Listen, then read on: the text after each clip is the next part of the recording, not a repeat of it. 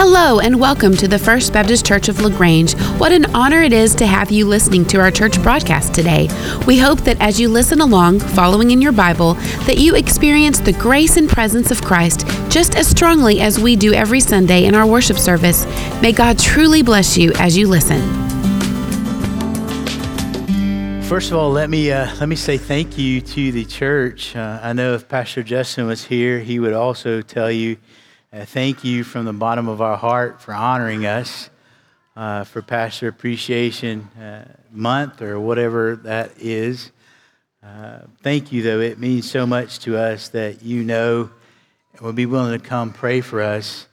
But I want you to also know that there are two people that are behind us that make us really who we are, and that would be our precious wives.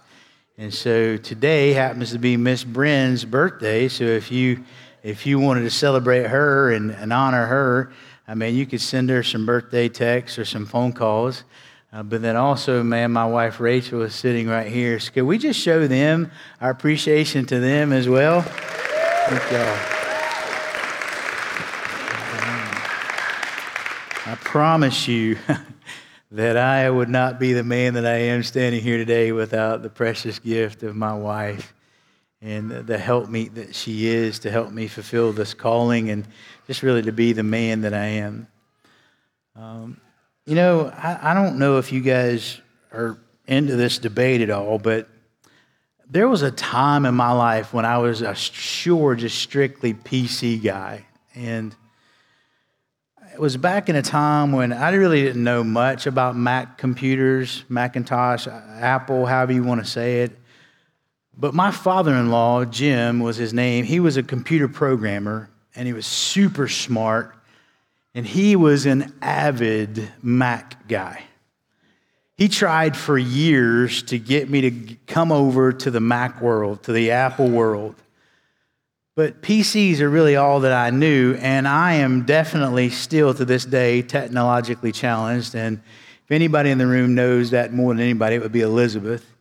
I have trouble starting my computer, much less using it. And so I really am technologically challenged, and I didn't want to have to learn something new. So I basically learned how to hack around and peck around on a computer to try to make it work. And the idea of switching from PC to a Mac was just like, that scared me to death. But Jim kept telling me, he's like, listen, man, Macs are even more user-friendly than the PC. They're made for guys like you. And I'm like, well, that sounds good.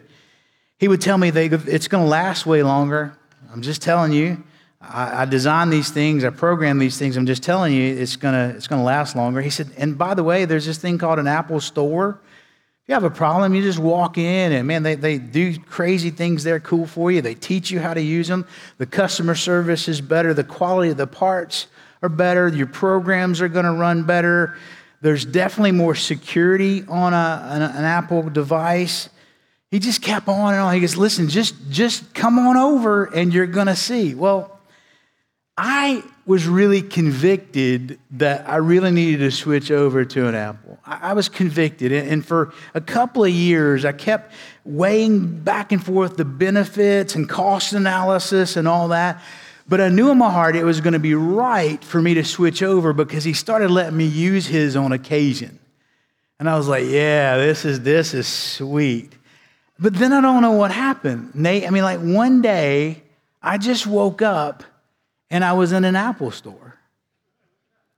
And I came home and I had been converted to now being a completely, solely 1 billion% Apple guy. And I'm not going back. That's just the way it is. Now, I'm not trying to start a fight here. I'm just trying to tell you, I know some people out there and you would agree with me. But here's the deal. I was convicted, but I hadn't quite yet converted. And there's a difference between conviction and conversion. You see, I saw the benefits. I knew it was going to be right. I knew it would be better. But then just one day, something happened inside of me, and I just decided that I was going to be a Mac guy. Now, let me stop here and interject something. I think there are many that feel the same way about Jesus as the way I felt about PCs and Macs. I think there are many people here in LaGrange that listen by way of internet, that are listening right now as you're driving down by way of 71. Maybe you're on some other back road and you're here with me. You would say, yeah, I'm convicted that Jesus is the way to God. Yeah, I believe that. I believe the Bible is true just like you do. I share some of your convictions about right and wrong based on that. I share your conviction that we need to go to church. I share your conviction about prayer. But I don't know if you really may have ever been converted. See, what's interesting, though, is unlike being able to go from just one day saying, I'm convicted and now I need to convert over to a Macintosh, being convicted about Jesus, you just don't wake up one day and say, I'm going to be converted. It's not how that happens. But I think a lot of people think it is.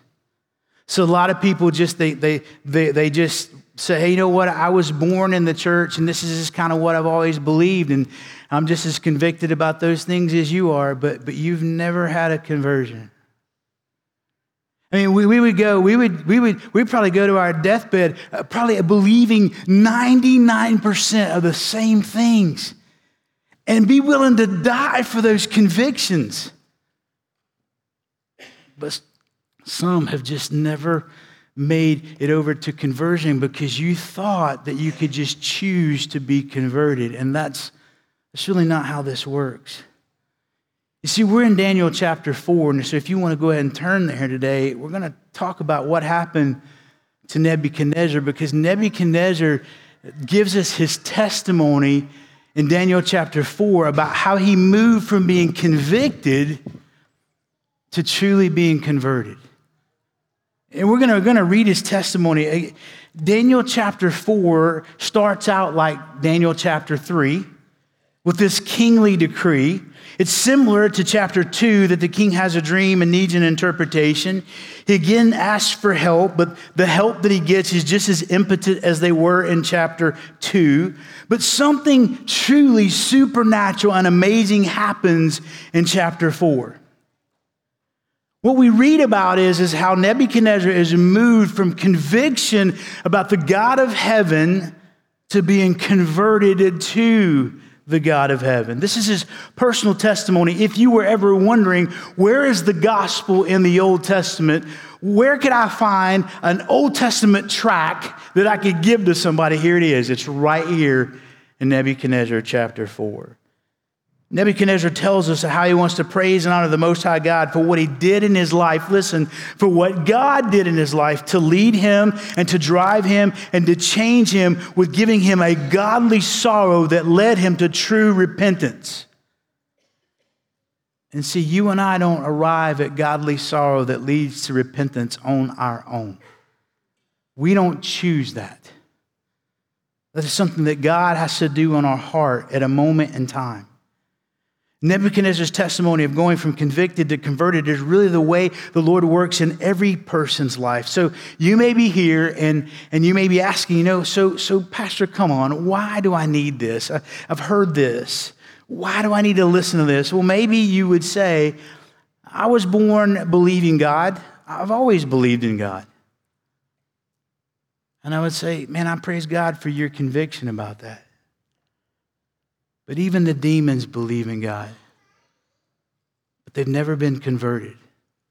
Man, I share your pastor, I share your convictions about good works even. I share your convictions, but I'm just saying, was there ever a point in time where something happened so significantly in your heart, you would say, I moved from conviction to now I am truly converted, and I really didn't have a whole lot to do with that except just say yes?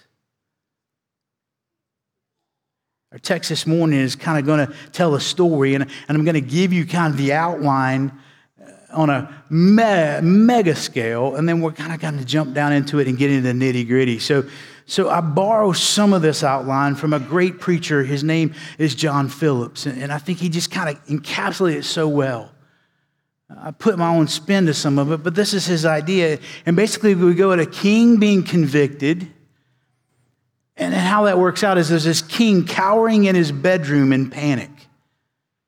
And then we're going to see a king crowing on the rooftop in pride.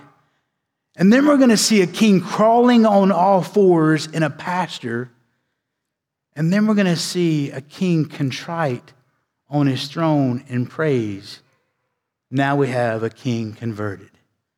How did that happen?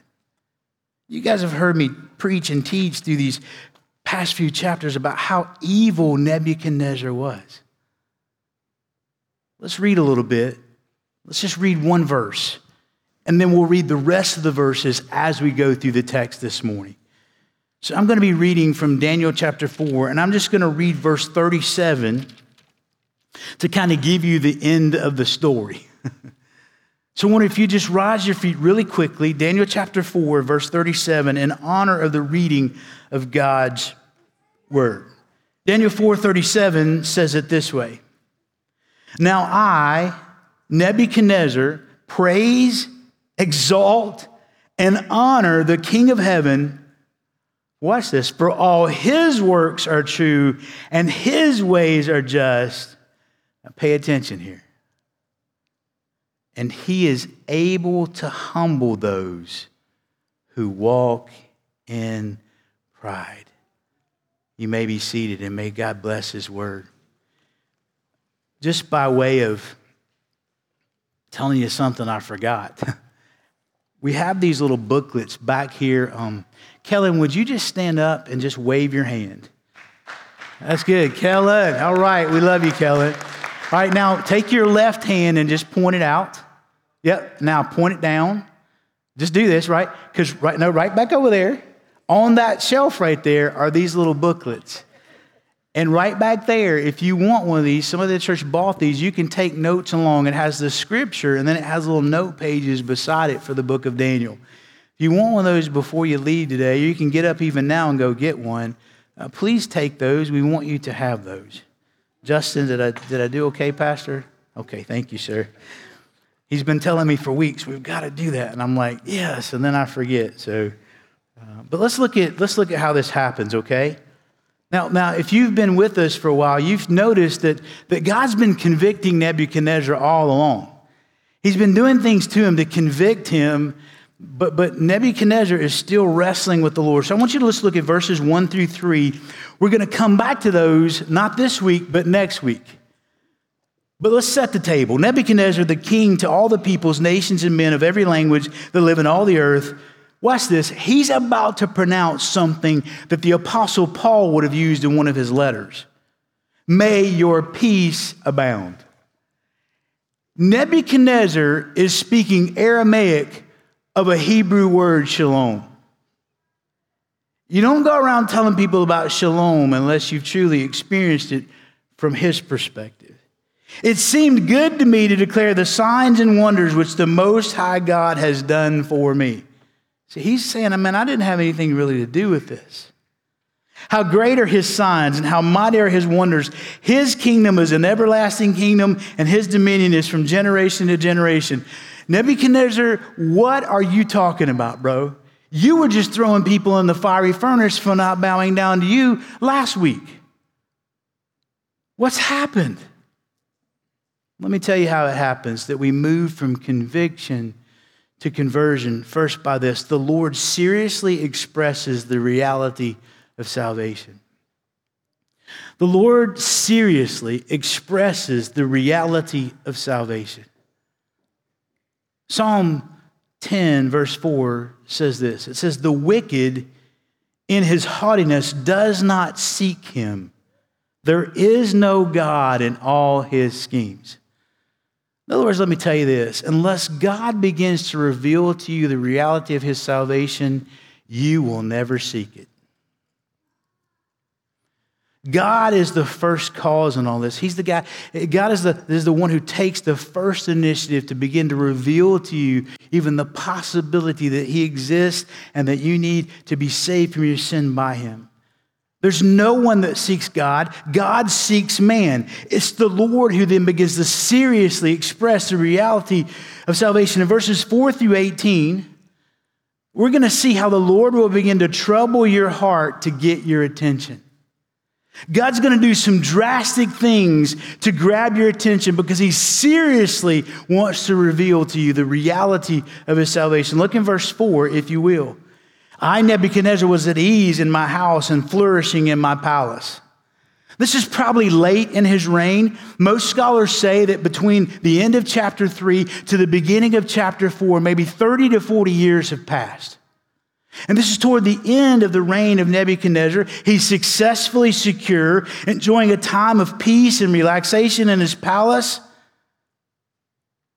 But then the Lord brings a tremendous crisis into his life.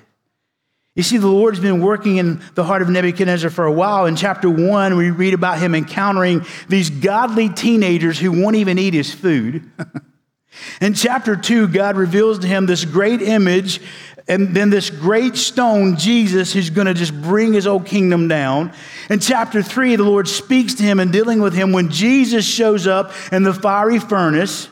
You see, God was seeking him. God was doing something in Nebuchadnezzar's heart. And in these instances, it is God overwhelmingly communicating that judgment is coming, but yet there's salvation in the God of heaven and in his Son, Jesus Christ. Verse 5. I saw in a dream and it made me fearful. And these fantasies, as I lay on my head and visions in my mind, they kept alarming me. The word there, fearful, is an interesting word. It means extreme terror. It just doesn't mean that he was afraid. It means he was extremely terrified, so much so that they kept alarming him. Beloved, God has a way of seriously getting your attention. You're never in a place where you're so protected that God can't break through. Verse 6 and 7, the Bible says, so I gave orders to bring into my presence all the men of Babylon, that they might make known to me the interpretation of the dream. Then the magicians, the conjurers, the Chaldeans, and the diviners came in, and I related the dream to them, but they could not make its interpretation known to me. So we see this similar pattern that when God begins to trouble your heart, that when God begins to invade and express the reality of salvation, we always tend to turn to the same people to solve that problem. Nebuchadnezzar had done this before. He sought out the people. They hadn't been able to help him before. Now, what makes him think they're going to be able to help him now? So we begin to look for, when God begins troubling our heart, that we need him and need to be in relationship with him, we turn to the same people, the same counselors, the same doctors, the same psychiatrists, the same politician, the same talk show host, and we're looking for an answer to a problem that they cannot solve. Nobody has the answers to the deepest problems in the human heart and the human experience but God himself. So verse 8. But finally, thank you, Daniel came in before me, whose name is Belteshazzar, according to the name of my God, and in whom is a spirit of the holy gods, and I related the dream to him. Now, he should have started here. I mean, when God starts troubling your heart, you should probably start with the people of God, but he didn't. But here's the thing I want you to know. There's a witness. There's a witness. God leads us to a witness. That's what he does. He troubles your heart, and then he leads you to a witness. And this witness loves Nebuchadnezzar. We get a glimpse of that in verse 19, which we'll cover in a minute. Daniel didn't approve of the practices of this king, but he loved him as a person. Daniel had obeyed what Jeremiah 29 said, to make his home into Babylon and to seek its welfare and to pray for the city. By the way, how do you feel about your Babylonian neighbors right here in America that are coming from other countries? How do you feel about their politics and their offensive signs and their offensive rallies and their offensive protests? Do you stand in judgment over them, or do you pray for them and weep for them and their salvation?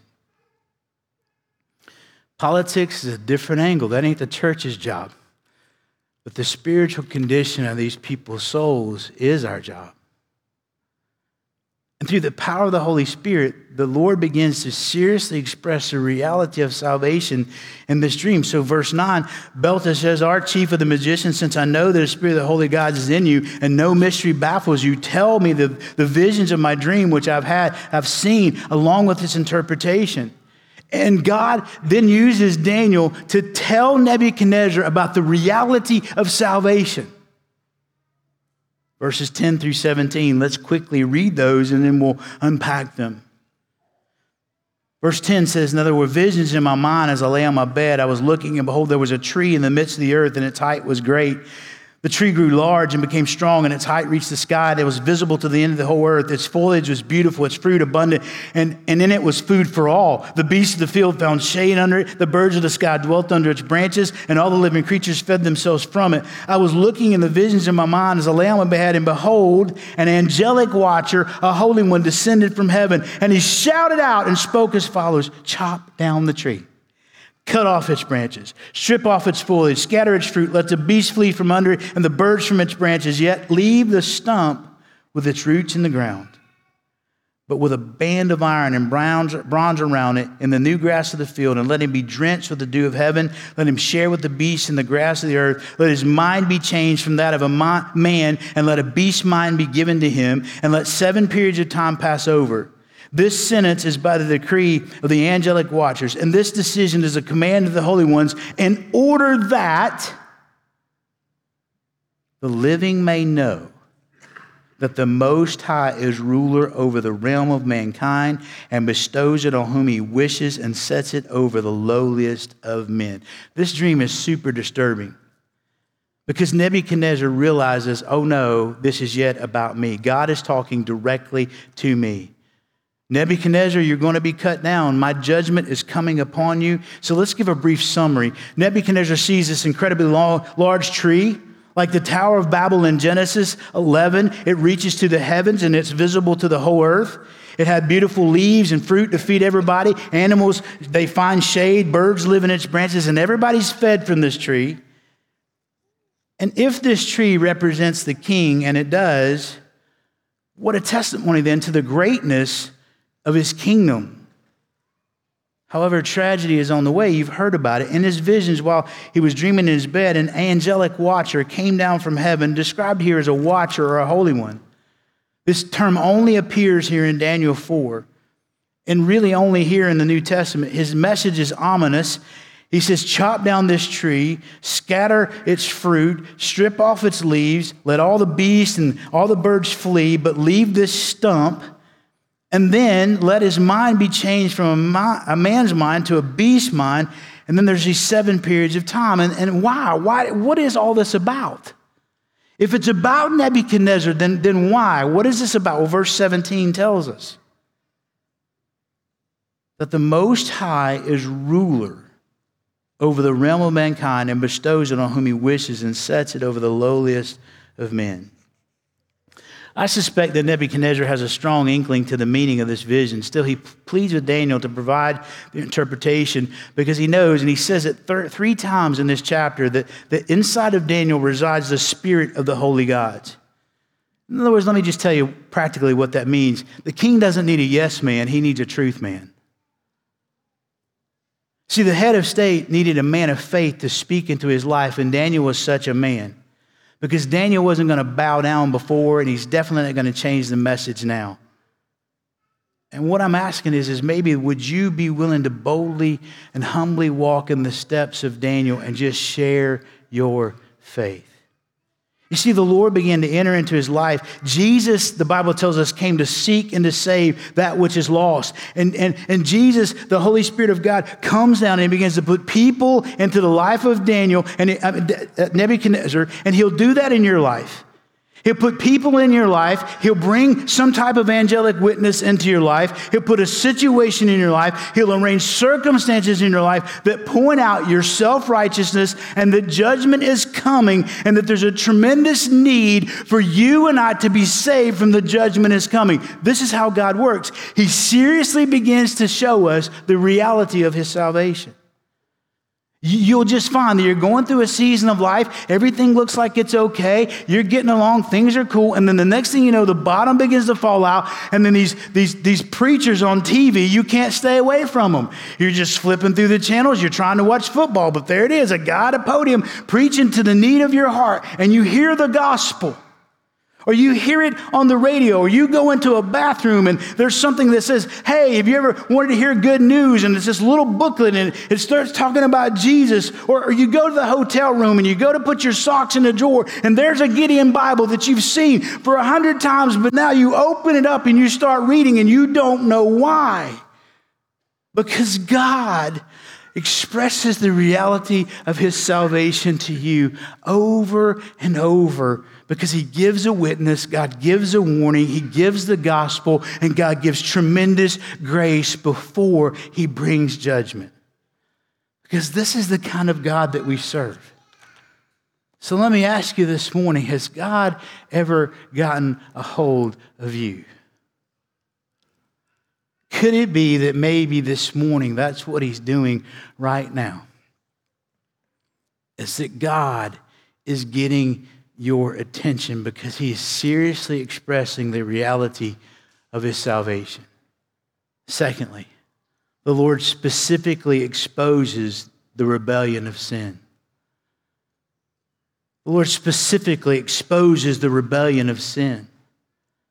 Proverbs 16:5 says, everyone who is proud in heart is an abomination to the Lord.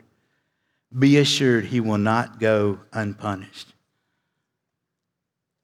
See, it's not just that we're different, we're immoral, or we have a difference in what's right and wrong. God begins to specifically call out sin. I need you to know this, that when God begins to express the reality of his salvation, it's salvation from sin, and you can rest assured you're going to feel exposed by the rebellion of your sin. The Lord uses a witness to deliver a somewhat burdensome message.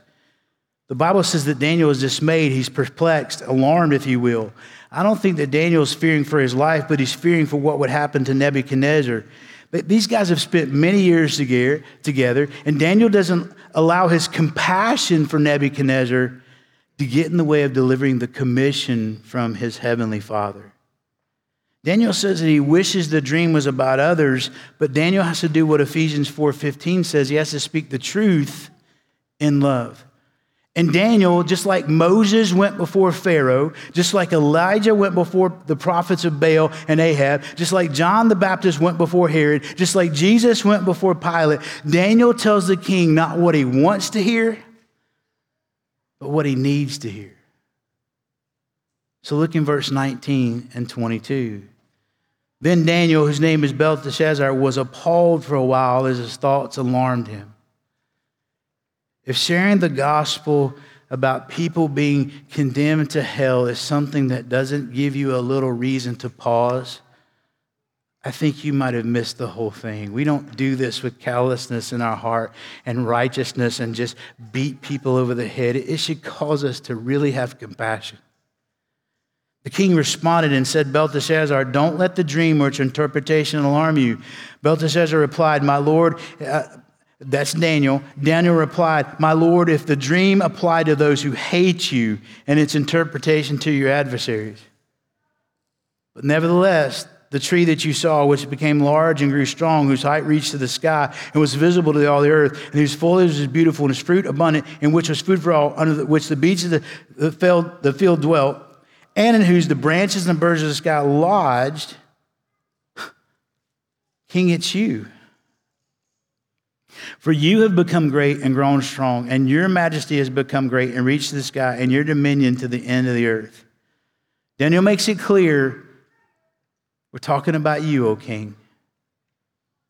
Verse 23. And that the king saw this angelic watcher, a holy one, descending from heaven, saying, chop down the tree and destroy it. Yet leave the stump with its roots, but the band of iron and bronze around it and the new grass of the field. Let him be drenched with the dew of heaven. Let him share with the beasts of the field until 7 periods of time pass over him. Nebuchadnezzar, you're the tree that's going to get cut down. Judgment's coming to you. And you're going to live like an animal in the outdoor until 7 periods of time. That's the symbol, that's the number of perfection. Some scholars say, is it literally 7 years, or does it refer to whatever it's going to take for Nebuchadnezzar to realize this? That's debatable. Verse 25, and it says there at the very end, that 7 times a period of time will pass over you until you recognize, right, that the Most High is ruler over the realm of mankind and bestows it on whomever he wishes. In other words, Nebuchadnezzar, this is coming upon you until you learn that you have rebelled against God. You sought to build your own kingdom. And isn't that what Isaiah says? That all of us like sheep have gone astray and each of us have turned to our own way. Sin in its ultimate form is just prideful rebellion against the King of heaven. And so you're going to experience this, that this is coming. God's going to expose the rebellion of your sin until you learn that he is God and you are not. Verse 26 says, and it was commanded to leave this stump at the roots of the tree. Your kingdom will be assured to you after you recognize that it is heaven that rules. Wow. Verse 27, therefore, O king, may my advice be pleasing to you. Now watch, here's Daniel, here he is, here's the witness. This is what we do, we tell people. Break now away from your sins by doing righteousness and from your iniquities by showing mercy to the poor, and in case there may be a prolonging of your prosperity. You see, God is a gracious and loving God who is quick to forgive and shows mercy. So he tells him, listen to my counsel. Stop your sinning and your rebellion and start doing the right thing. Stop your wicked injustices and show mercy. And if you do, God may be kind to you and lengthen your prosperity. It's interesting to me that Daniel pleads with Nebuchadnezzar to simply repent. Did you notice how God specifically exposed the sin of rebellion? He tells him to stop sinning and to turn from his iniquity. Well, you would need to understand maybe what those mean to understand so you don't miss it. You see, the word sin there is the basic word for sin, and it literally means to miss the mark. So all sin is in some way is anything you think, say, or do that is contrary to what God has already said. You've missed the mark of God's holiness, his perfect standard. This is what God says he is. This is what God says he wants you to do. And when we don't do that, or we do something other than that, that is sin. It's missing that mark. But then there's another word that's not here, but I want you to show how Daniel goes from the small to the big. He bypasses a word that's called transgression. And transgression literally means to not only just miss the mark, but to go beyond the mark. It means a willful going beyond a command. In other words, intentional disobedience. It's not that you just went past the stop sign. You said, I'm not going to stop. I'm definitely going to go. And this is the progression of sin. We just like, well, God, I don't think I'm going to do it your way. I'm kind of going to do it my way, and I'm willfully going to do it. Then you end up where Daniel says iniquity. See, iniquity means something incredibly different. Iniquity is premeditated and a desire to not repent. So it's not only do I say, yeah, I know that you've got a stop sign there, God, but I'm just kind of going to go past that willfully. And then I'm going to continue to do so, and I'm going to think about other ways, and I'm going to plan to continue to go for it because I am never going to stop when you say stop. And you know that because you've heard it said. I'm not the first person to say it, but sin will take you further than you want to go. It'll keep you longer than you want to stay, and it'll cost you more than you want to pay. That's what sin does. When you say, I'm not going to stop, then you can't stop. That's the nature of what sin does. That rebellion in your heart, it just grows and grows. And see, we don't have to look beyond the Bible to see the cruelty of Nebuchadnezzar. Over in 2 Kings chapter 25, we see that King Nebuchadnezzar goes in and murders Zedekiah, that's the king in Israel, murders his sons in front of him, and then blinds him so that the last thing he ever saw was his sons being murdered in front of him. This is the kind of guy he was. And Nebuchadnezzar is being reminded and he's being called out, turn from your sin and turn from your iniquity. He's calling him to righteousness so that God can bless him, so that God can honor him, so that God can give him these amazing gifts and rewards. That's God's heart. He doesn't want to have to judge us. That's why he's given fair warning. You see, the Bible says in John 16:8 that he, when he comes, meaning the Holy Spirit, he will convict the world regarding sin, righteousness, and judgment. Guess what was happening right there? It's exactly what was happening. And when the Lord does this, we come under deep conviction of our sin and the fact that we need to be righteous to be made right in God's sight. And then listen, we in that moment then give into what the Lord is doing, or we continue to rebel. There's only one of two choices. And I'm here today to tell you that sin will do to you what it did to Nebuchadnezzar. It will turn you into an animal. So rest assured that the Lord seriously will express the reality of his salvation, and then he will begin to specifically expose the rebellion of sin. Why? Because he doesn't want you to face his judgment. He wants you to receive his love. He wants to welcome you into his family. He wants to make you right from the inside out. This is God and his loving kindness extending time for you and I to repent. But listen, I need you to know that if you don't, thirdly, the Lord steadfastly enacts the rule of sovereignty.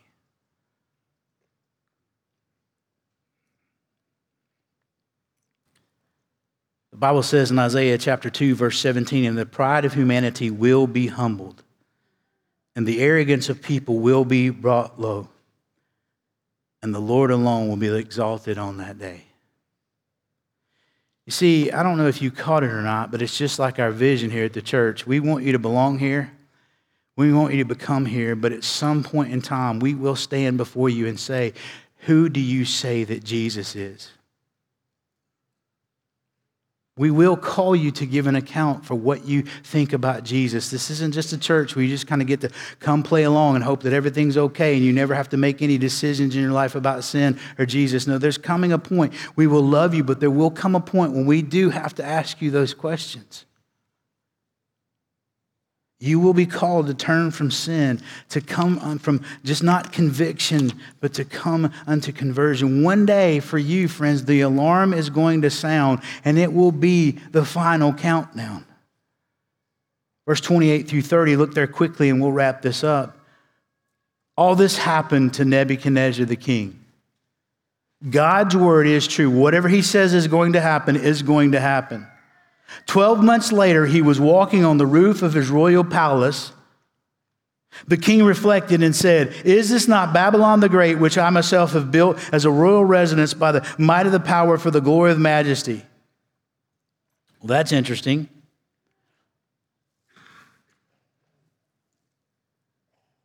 Nebuchadnezzar in his pride walking around on his roof. Look at what all I've done. Look at what I've built. And then something super interesting happens in verse 31. While the word was in the king's mouth, the voice came from heaven saying, King Nebuchadnezzar, to you it is declared, sovereignty has been removed from you.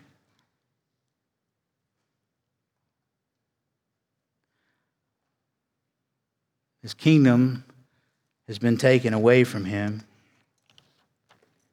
Verse 32 says, and you'll be driven away from mankind, and your dwelling place will be with the beasts of the fields. You'll be given grass to eat like cattle. 7 periods of time will pass over until you recognize that the Most High is ruler of the realm of mankind and bestows it on whomever he wishes. Verse 33 says, immediately the word concerning Nebuchadnezzar was fulfilled, And he was driven away from mankind and began eating grass like cattle. His body was drenched with the dew of heaven until his hair grown like feathers, eagle's feathers, and his nails like birds' claws.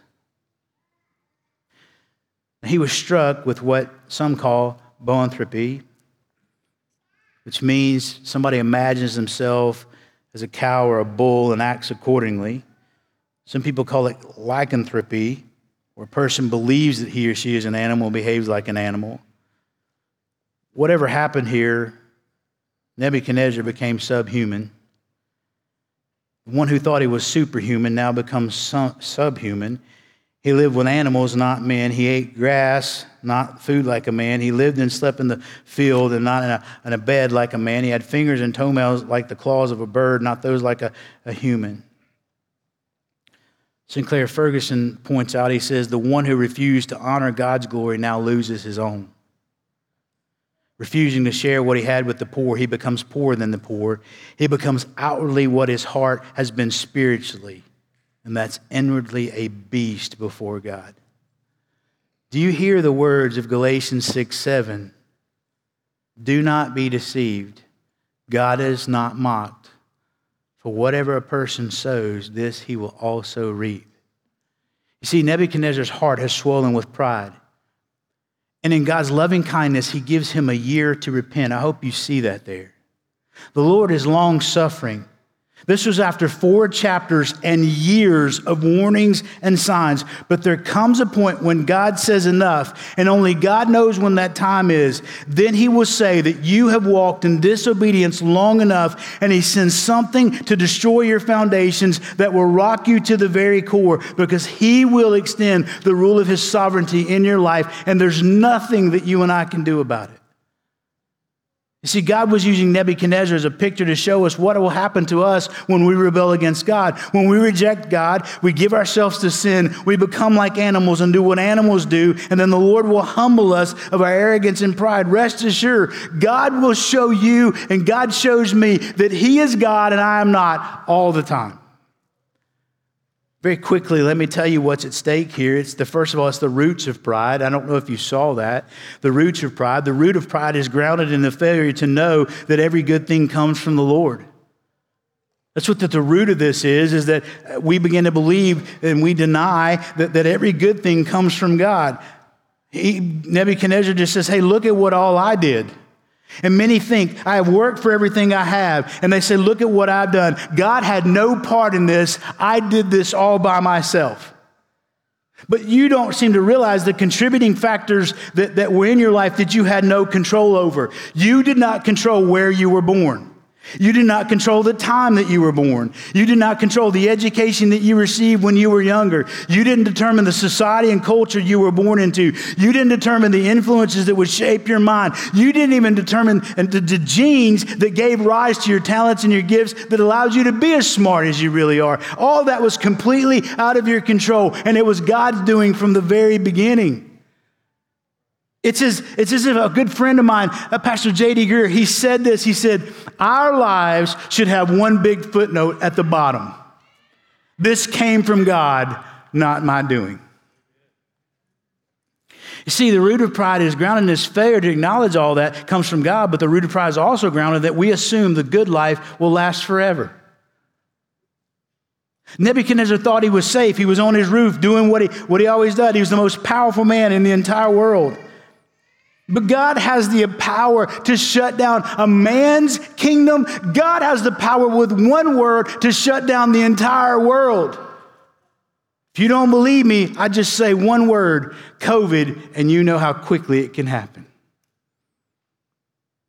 If one little disease can do that, don't you think one little word from God can do that?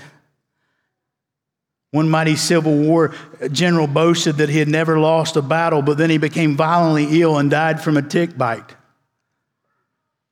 I don't know, man. You might be in your kingdom thinking you've made it all, and then all of a sudden your family begins to fall apart. Maybe it's you face mental illness. Maybe the financial markets, they crash and you lose your retirement. You see, pride just says that the good life is going to last forever. And Satan's lie has always been that you surely won't die.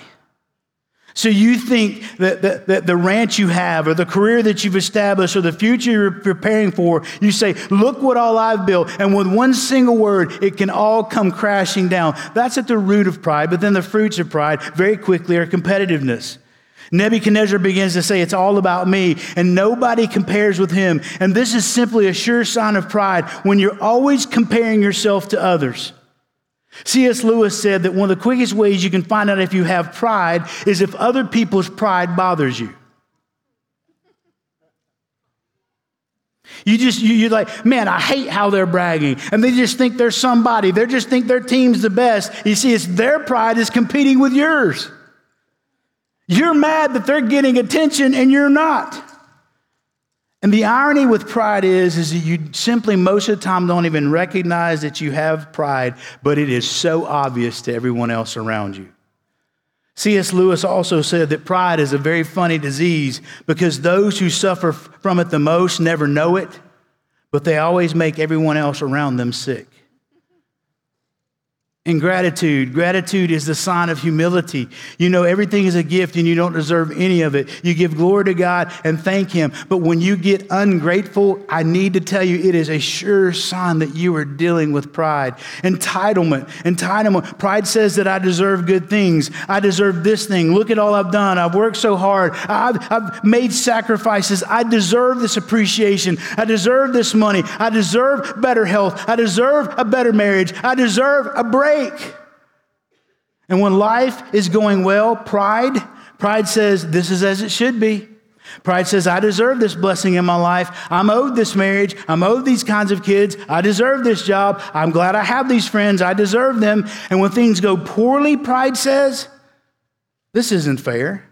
And you live with resentment. You blame others for how things have turned out or how they've let down. You even blame God. And it's a sure sign of pride. For humility, you have humility when things are going well, you simply say, I don't know how, God is just good.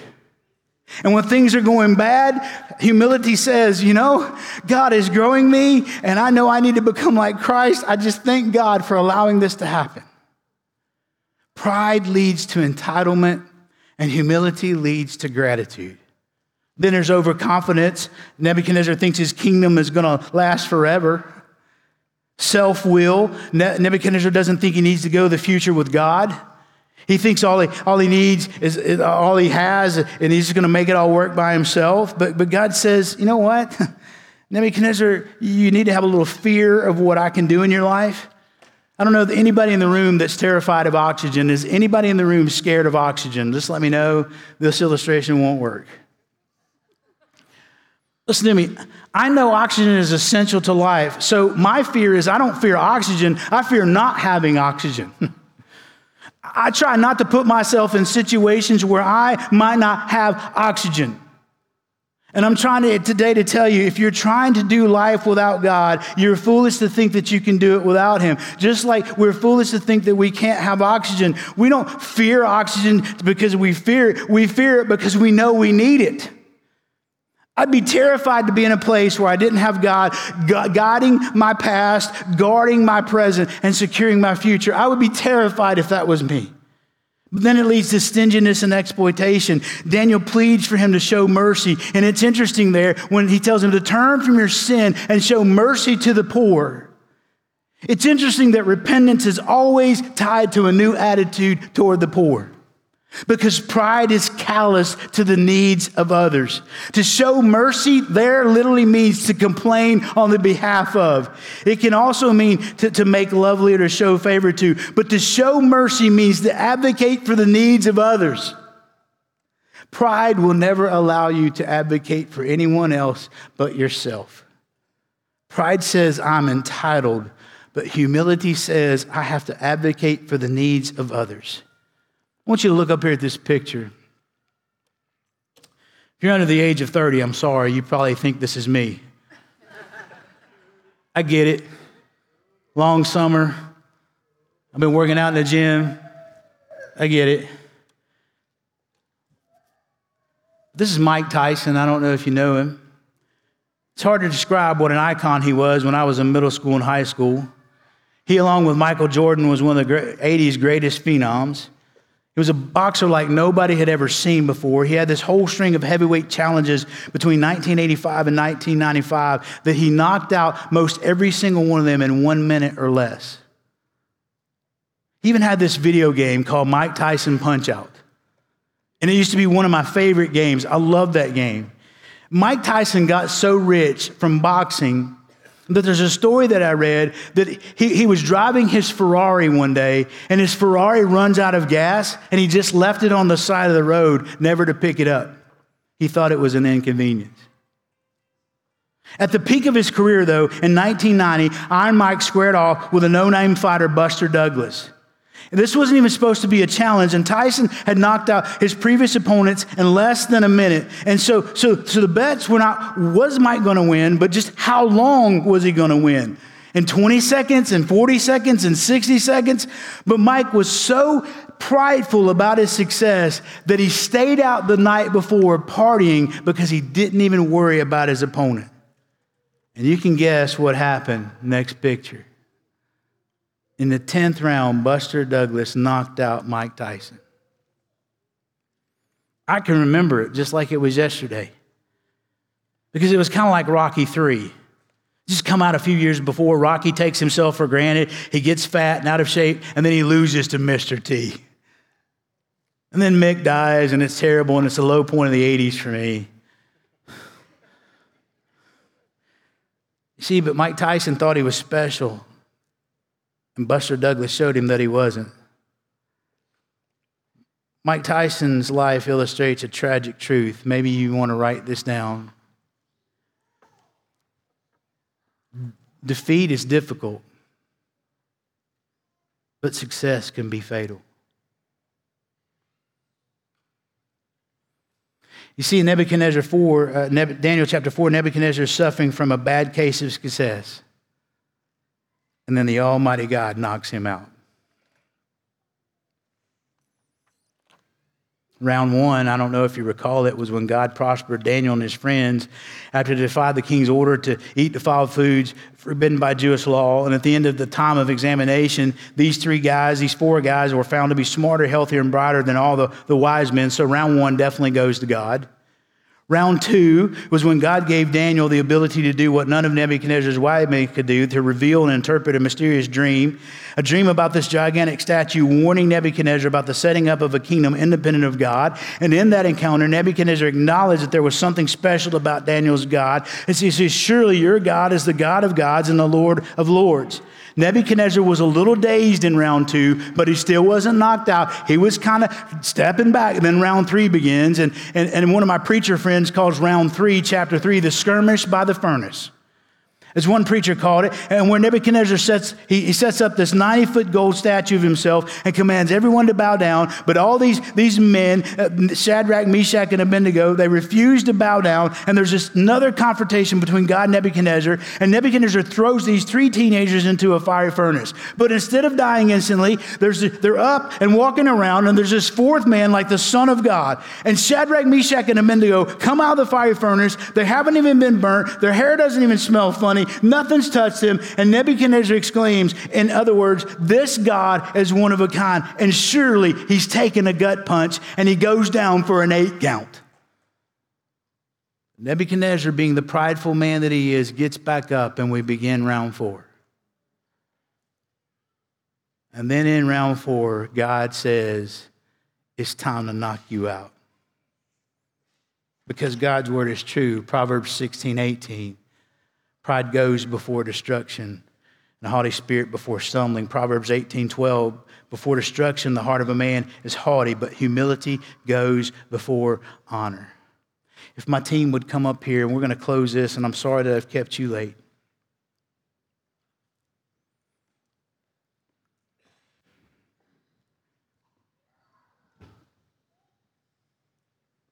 Let me just say it to you like this, if I haven't already lost you.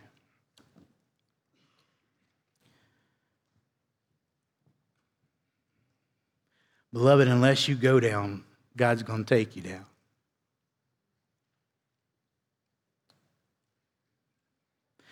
Unless you repent of your sin and come to Jesus Christ, I promise you there's far worse things than you can imagine waiting. Because God loves you, He sent me here, an angelic, if you will, to tell you. I beg you.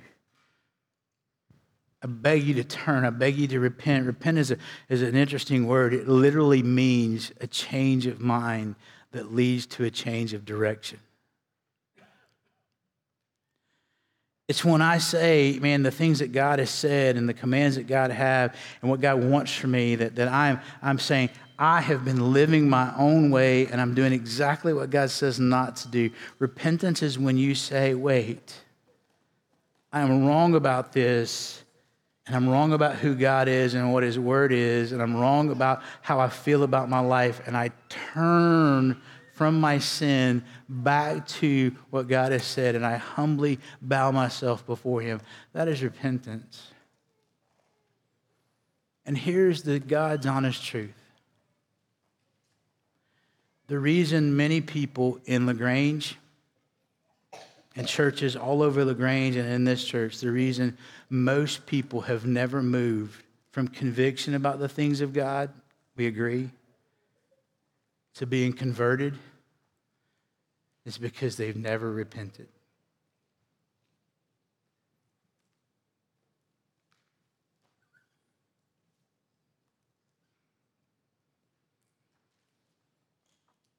Pride is like a rooster saying to those in the barnyard that the sun rises each morning just to hear you crow. And I'm asking you this morning to humble yourself, to turn from your pride and yield to the Holy Spirit this morning, because the Lord will seriously continue to express the reality of His salvation. He will expose the rebellion of sin, or else He will be left to enact the rule of His sovereignty. Would you stand to your feet?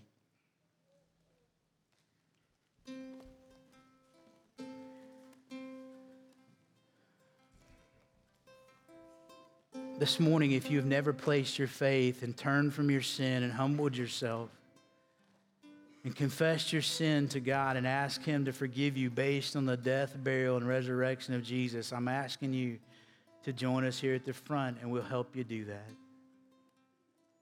Maybe this message has provoked something in your heart about pride, and you need to come and humble yourself before the Lord. You can do that at this altar. There'll be people there to pray with you and talk to you. Maybe there's something else in your life you'd like to pray about. Lord, through the power of your Holy Spirit, now may you speak to your people. And I pray it in Jesus' name.